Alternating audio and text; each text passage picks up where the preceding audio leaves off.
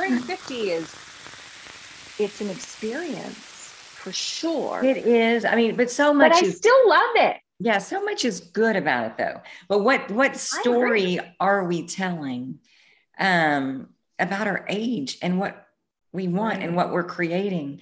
And if we're walking around saying, yeah, I'm fat and tired, then we're going to show up in life like we're fat and tired. Absolutely. We're going to eat in the same way. We're going to interact with people in the same way. And you can take out fat and tired and put in anything that you're, whatever story that you're telling. But notice how we act like we think we feel. Yes.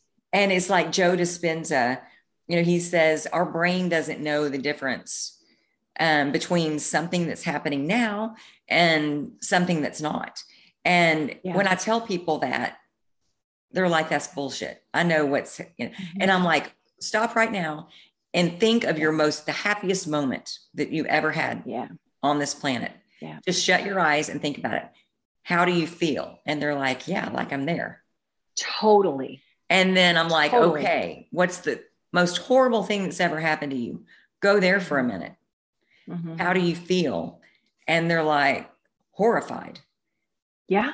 And I'm like, but that's not happening right now. Yet you feel like it is. So if that's true. Yeah.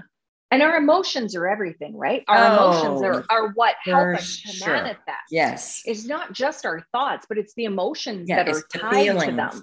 Yes. It's the feeling that we get. So yeah, for sure. I mean, and when we live like that, when we look in the mirror, like you're always telling me, look in the mirror and like find something that you love about your body, like the thing that you love. It might even be my fingernails. Yeah. But whatever it is, and really truly appreciate it and love it, then like your whole body begins to shift. Yes. I totally believe it. Because you feel different. You feel different.